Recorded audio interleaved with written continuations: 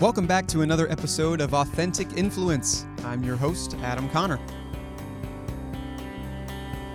For those of you who are new, welcome. This is a show all about how some really interesting brands are mobilizing their masses and becoming more authentic through using the voice of their consumer. And today, I am on with Freshly and their CMO, Mayur Gupta. Now, this conversation was specific and highly interesting because of what we discussed in the world of being direct. First of all, I'm going to say this on the interview as well, but you should follow Mayur on LinkedIn because he's got a lot of really interesting expertise and perspective when it comes to being always on, being vulnerable, and notably the differences between what is happening now and maybe what happened in marketing 10 years ago, 25 years ago, and earlier. So this conversation hinges upon where the direct industry, direct to consumer, is going and how it is impacted by the way that marketing has changed. And we talk about the two perhaps opposing forces in that campaign-based performance marketing style and building relationships over time. He has a lot to say here, and so we focused on it. So I really hope you enjoy that. I'm going to back away and let Mayur tell you himself. So without further ado, here's our interview for today from Freshly. It's Mayur Gupta. All right, everybody, I'm here with Freshly and their Chief Marketing Officer, Mayur Gupta. Mayur, thanks so much for joining the show today. I can't wait to have this conversation with you. Thanks, Adam, for having me over. The first thing that I'm going to say is actually a message to the listeners. If you don't follow Mayur on LinkedIn, do that. And specifically because I think a lot of the things that he brings to light with regard to how marketing should be treated today, specifically in a direct capacity, is enlightening. It's one of my favorite LinkedIn profiles to follow, actually, in regards to that. So quick plug, but I'm going to start, now I'll turn to you, Mayur. I'm going to start with a couple of questions. I want to talk just very briefly about your journey to Freshly, and I want to get that context in because I know you've moved from massive companies, Fortune 100 organizations, to this direct, I don't even want to say startup because Freshly is huge, but more direct player. And then I want to talk about the industry specifically, but let's get the baseboard in here and learn a little bit more about how you came to Freshly. Sure. I think the journey to Freshly will make sense if I just spent a minute talking about how I even got into marketing, because that in itself is a little bit accidental, and I consider myself very fortunate, and it's also exciting now. So I back in 2000, I started as a pure engineer, as a technologist. Literally was an architect, worked on Unix, C++, Java, JDE, and wore all kinds of hats. Fortunately enough, now in hindsight, it was an accident, but in mid 2000s, one of my mentors had asked me to become a product lead for an ad tech product that we were building. And that was my venture from pure technology to building technology and product for marketing and advertising. And thankfully, in parallel to that, marketing itself in the 2000s has been evolving dramatically, where it now sits at the intersection of data and tech. And personally, I just kept taking baby steps towards the center of marketing. And here I am, as an engineer, getting a paycheck to play a role, a small role, in the world of marketing. So that's how, of course, that my definition of marketing perhaps is very flawed or misplaced, but that's how I got there. And then, over the years, just my roles and how I got to Freshly from Spotify is always interesting and challenging to leave an organization like Spotify. You only get, one or two of those every decade or every 2 decades. So I learned a lot from there. But the reason why I decided to join Freshly, one, as an entrepreneur, as a failed entrepreneur, and as an engineer, I always had this very strong, unsatisfied desire to get earlier on in the journey of a company. And with Freshly, I found the culture that I felt I could be part of and really enjoy, a leadership team and people that I love meeting. Most importantly, the mission and purpose to transform food, to transform people's life, to remove the barriers to healthy eating, I felt was really, really strong. And what I saw underneath was the opportunity to create a Spotify, to create the next Amazon at Freshly. So that is what at least went into my decision-making process, and I've enjoyed and learned a lot in this past year plus or so. And same way, I learned tremendous lot, during my experience as Spotify and even prior. So now with Freshly, part of this direct uprising, I say it because it's an industry that, I guess, really since the rise of Facebook and other social platforms at the end of the late 2000s and into the 2010s, has endured a crazy amount of growth. I have a specific question to start this out. Normally on these podcasts, we talk about sort of stories of consumers, and we'll get there. But when you talk about relationships and capturing journeys, people's relationships with food are unique. They're powerful. They're raw. They're vulnerable, and I know that you value that a lot. But at the same time, at least in my view, direct commerce has completely uprooted a lot of other industries, and the legacy organizations have been shattered in some cases by direct upstarts, completely disrupting them. But it is based in two things which I see could potentially interfere with each other. I want to get your thoughts on it. The first is building a relationship and being personalized and being one-to-one and capturing raw and authentic journeys. The other one is marketing to grow that business in a performance capacity where you are looking for business metrics to be hit, and to steal something that we just talked about prior to this, that same day gratification of making sure that you're converting and getting clicks and all that good stuff. To me, those two tend to rub each other almost the wrong way because they almost act against each other. But you're in this great position where you toe the line. And I want to know your thoughts on just how that direct landscape is coming together with marketing to create something which is both helpful to the bottom line as well as helpful to the relationships you build. Sure. I think that's a great question. I feel we could spend a whole day talking about that. Probably. I'm going to break it apart into two parts, exactly the way you put it. And I think there's no question that we are living in a consumer-led era, and this is different from, at least when I was young and a kid growing up in India. It was an era of the brands, an era of retailers, and then e-tailers. And era of the brand, I think we were all gullible. We saw an ad and we went to the store, and that's all we knew. We had no choice, no option, no access. Loyalty was a thing. So if you had a doctor, your next 3 generations went to the same doctor, and so on. I think data and technology and the proliferation has dramatically changed all of that, and we all know it. So it's very obvious. So D2C, it's not. I don't think about this as, this is invention. I think it's a very natural response to the consumer habits that are evolving and changing very rapidly, almost weekly, daily, and so on. So hence, brands don't have an option but to truly understand the consumer, truly understand the human, not just what they do, but why they do that, right? The causality. And it is inevitable for brands to build that direct relationship. It's just not optional anymore. So hence, we are seeing the growth of direct-to-consumer as a channel, and the quintessential brands are challenging themselves and driving breakthrough innovation to basically figure out how to do it. So that's all well said and done. Now, there is a conundrum to that, and a little bit of that touches the role of marketing today and how marketing is operating. So I'm going to go back to that, the 3 stages of the world: the brand-led era, the e-tailer-led era, and so on. The way I take that and now break it apart into marketing as we've seen in the last 50 years, and won't go too far back, I break that into 3 phases. The somewhat 1970s to the 2000s, and 30 years or so. I call that, in a way, the era of the madmen, where it was all about the Midas touch, the most witty Super Bowl ad, and whoever had the best creative pretty much drove traffic. People went, saw the ad, got excited, bought stuff. Where everybody was unique, just like the other person, the other product. It was all about being white, stronger, more lasting, and so on. I think that created the perception of what marketing does, which is spend a lot of money, some shit happens. Then came in the 2000s what I call the digital confusion or the digital bolt-on. A lot of technology, the MarTech landscape. Everybody thought about digital marketing as an added layer to marketing.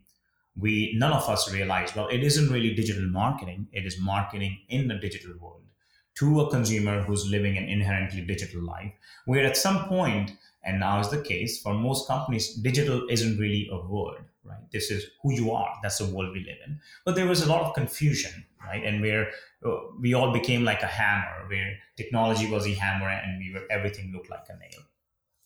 But something happened in the '07, '08 phase with the invent of the iPhone and Facebook and the social landscape, and this notion of growth at all costs, with a lot of VC money coming in. And that has had a very lasting impact, I feel, on the craft of marketing, on the art and science of marketing, because that basically put a lot of pressure on marketing to prove its incrementality, to prove the so-called ROI on every dollar spent, which is absolutely fair. But the response that the marketing world had was an over-indexing on the extreme side, where we are now trying to quantify every single dollar spent, where we are now trying to get to what you call the same-day gratification, and laddering up all the way to pure binary, almost FOMO-driven direct response performance marketing, which isn't wrong, because at the end you want to drive growth, but it's coming at a cost of the soul of who you are. It's coming sometimes at the cost of your purpose and your mission. Now, in the short term, it's doing brilliantly well for a lot of companies, especially D2C.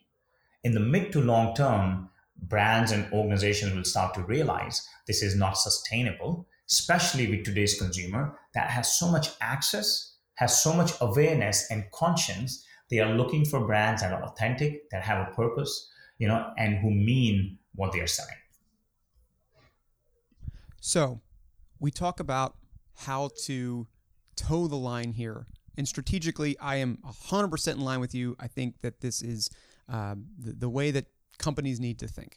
If I can talk tactically for a moment, the way that marketing has also been, and I think that direct-to-consumer has tried to apply this, though maybe in a more transactional way. This is why I'm asking the question. Talking about one-off initiatives or campaigns as a way of driving those metrics, driving business, driving acquisition, driving conversion, things like that, also stands at almost an opposite stance to building relationships and being, and I'm going to use something else that I saw from you from LinkedIn, of being always on. To me, it seems that you must do this in order to build those authentic relationships truly and develop genuine loyalty as opposed to just a string of transactions. I know you have thoughts on this, so I want to get your views on how always on can help improve direct generally, but improve freshly also for the better. Yes. Of course, I'm very passionate about that, but I think you made a good point. Look, strategically, we all know this, and this is all that's being taught and read, but how do you really make it happen in the real world where the rubber meets the road? I'll talk at a high level, but then we'll do 5 clicks down to say, how does it really become real in everyday marketing spend? So at a high level, first of all, there's no question in my mind that marketing should be held accountable for growth. Like the concept of having a marketing function and a growth function is flawed. I think that's a band-aid.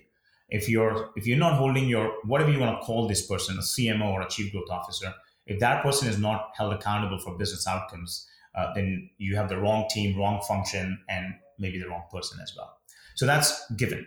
Now, the definition of growth, the way I look at it, the way we look at it at Freshly, is not just a quantitative growth. It's the intersection of growth of the brand, which creates new demand, so demand creation. It's growth of the user base, which is pure acquisition, so demand capture. And then growth of the user value, because the way you're calling it the relationship, but that relationship has to drive incremental value with your consumer with every subsequent interaction. And when you do that, you basically drive demand retention. So those are the three intersecting wheels.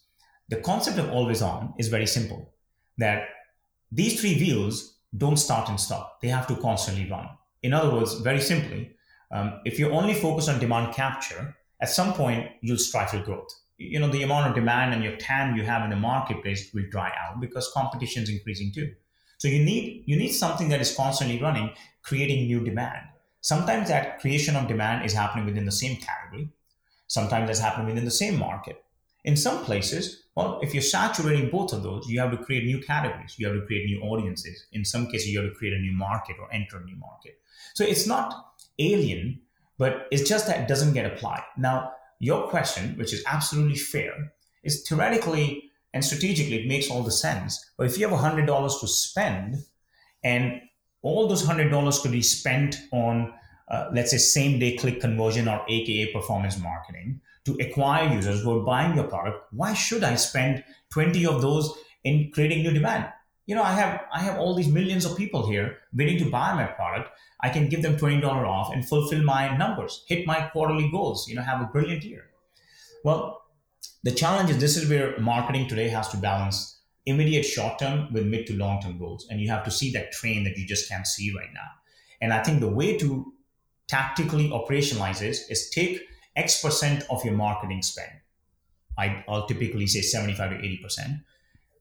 Take that 75 to 80%, use science, technology, and storytelling to get to your 100% of business goals, which is your performance marketing, your consumer insights, your analytics, your retention, CRM strategies, to get to your 100% goal, and then use the other 20% then to focus on demand creation, to build the serendipity of marketing, where you'll be asked less questions because you're already hitting, your business goals. The challenge happens when the mix is inverse. And that inverse was the case in those 30 years of marketing, where 80% of your spend from marketing was unaccountable. It went in the funnel of marketing that you could not measure, and 15 to 20% was measurable. I think that has to be flipped in order for us to run those three wheels at the same time.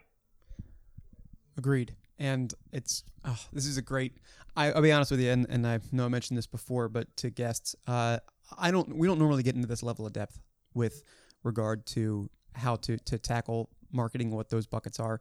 So I really appreciate this. And here's maybe a good way to segue, because you are obviously following this philosophy at Freshly, and you've got all these wonderful stories and customers that you already have that you can tap into to help you along, perhaps in attributable ways.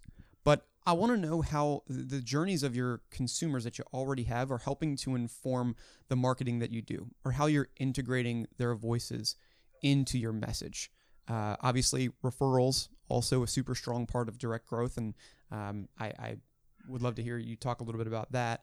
But I want to know specifically with regard to the stories, how are they being integrated?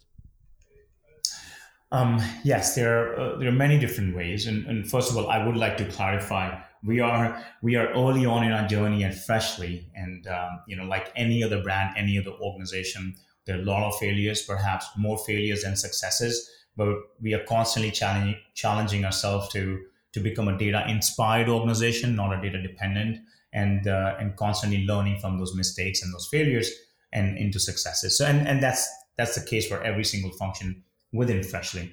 But to your point, Adam, on how are we leveraging, the understanding and all the insights we have from our existing user base, I think it's, for an organization like us, data and insight is actually not a capability that we have, but it's one of our core values.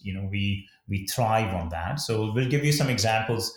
For instance, we get close to 40,000 or 50,000 ratings on a weekly basis on our different meals. We went national last year.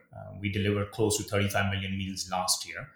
These are all fully prepared, never frozen, healthy, tasty, and convenient for our consumer base. And we launch 1 to 4 new meal every week. So that's the rapid pace of innovation from a core product standpoint. The 40,000 ratings we get on a weekly basis from a user base, around 15 to 20,000 of those are open text, unstructured responses. So this is where we leverage data and science and technology. So we have NLP, which is table stakes. So most brands have it. We use NLP to understand and dissect that user response. So, for one example, we had launched, let's say last year, a dish like chimichurri chicken, where our user base actually did not like plantain cakes. Now, I'm not a big fan of plantain cake, but we had done research.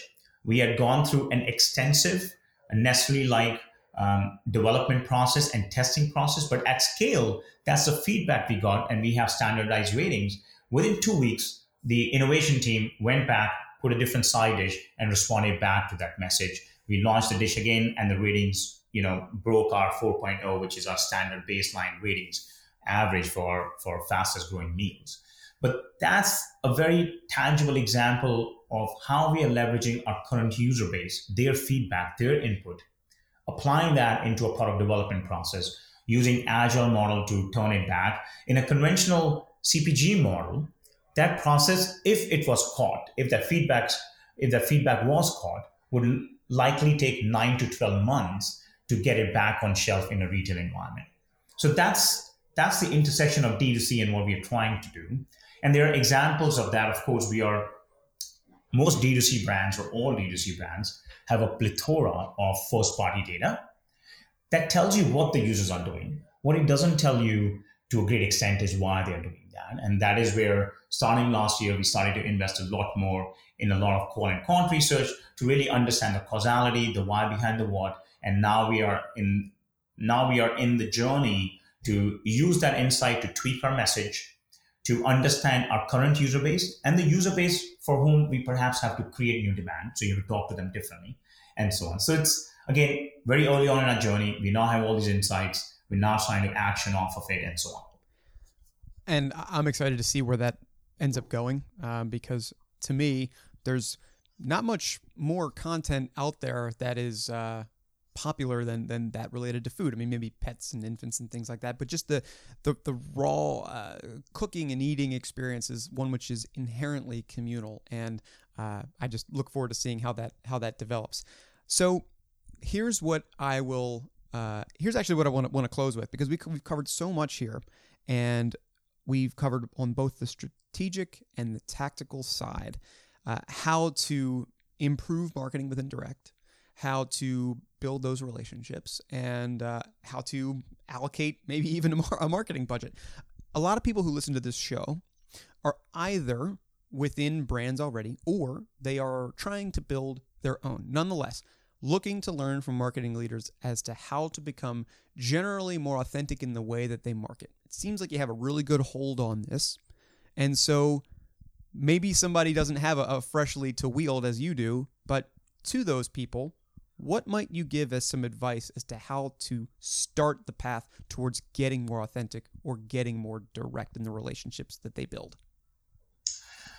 I honestly don't know if I have a silver bullet, because honestly, I'm still trying to figure it out. And myself personally, and myself as part of the Freshly ship and the Freshly journey, I'll tell you from the mistakes I've made and the lessons I've learned. One is very important to have a perspective, to have a point of view. And I can say that both as an individual and as a brand, which basically means, you've got to stand up for something. You've got to have a belief system, because as an individual, if you don't have one, you really cannot stand behind your brand. But as an individual, if you do have a belief system, you have to then ensure that you're ensuring that your brand stands up for something. There are a lot of organizations we see who are hesitant today because of a lot of cannibalization that can happen. But I think for today's consumer, they are leaning on brands who do stand up for something, have a perspective, have a point of view, and they stick on to those compared to the ones that are very abstract. And that is one very simple way that I feel brands have to stay authentic. Two, of course, in order for you to do that, you have to be very clear about why you exist, your purpose and your mission. If that is lost, it reflects in everything you do. It reflects in your marketing, it reflects in your product roadmap. And that's why sometimes when people talk about brand, see, marketing is only the orchestrator of the brand. They are not the owner of the brand. Every single function, every single individual in the company owns the brand. Your consumers own your brand. In fact, your consumers are your brand. And that is why things like purpose and mission, they aren't just lines and paragraphs in the deck. The challenge that we all have is how do you imbibe that, not only in your marketing message and your collateral and your experiences, but in your product roadmap, the decisions that you make as a business. You saying no to a massive opportunity simply because it did not connect well with who you are, your purpose, and your mission. Last thing I would say is for anybody, this is all of us in it, is if as marketing as a function continues to become more and more complex, not complicated unless we choose to make it. At the end of the day, there is no such thing as perfection in marketing. It is only experimentation, and you have to just test and learn. Don't be afraid to fail, and just keep applying those learnings. But that's the world of marketing today. It's no longer the vertical T-shaped marketing. It is marketing, data, science, tech, finance, P&L, all those aspects. It's fun, it's challenging, but it's the consumer setting a high bar for all of us, and we have to leap forward. Well, first of all, I loved how you started that out by saying you don't have all the answers, and by leaning on those times when you learned the most. So that's all fantastic advice, and it's a refreshing perspective. I don't get that very often. I can't thank you enough for joining today and talking a little bit about what you're doing at Freshly, and specifically those thoughts on marketing and its evolution within direct. What else can I say? Mayur, thanks so much for joining the podcast. It was a pleasure to have you. Thanks, Adam, and I enjoyed the discussion as much as you did.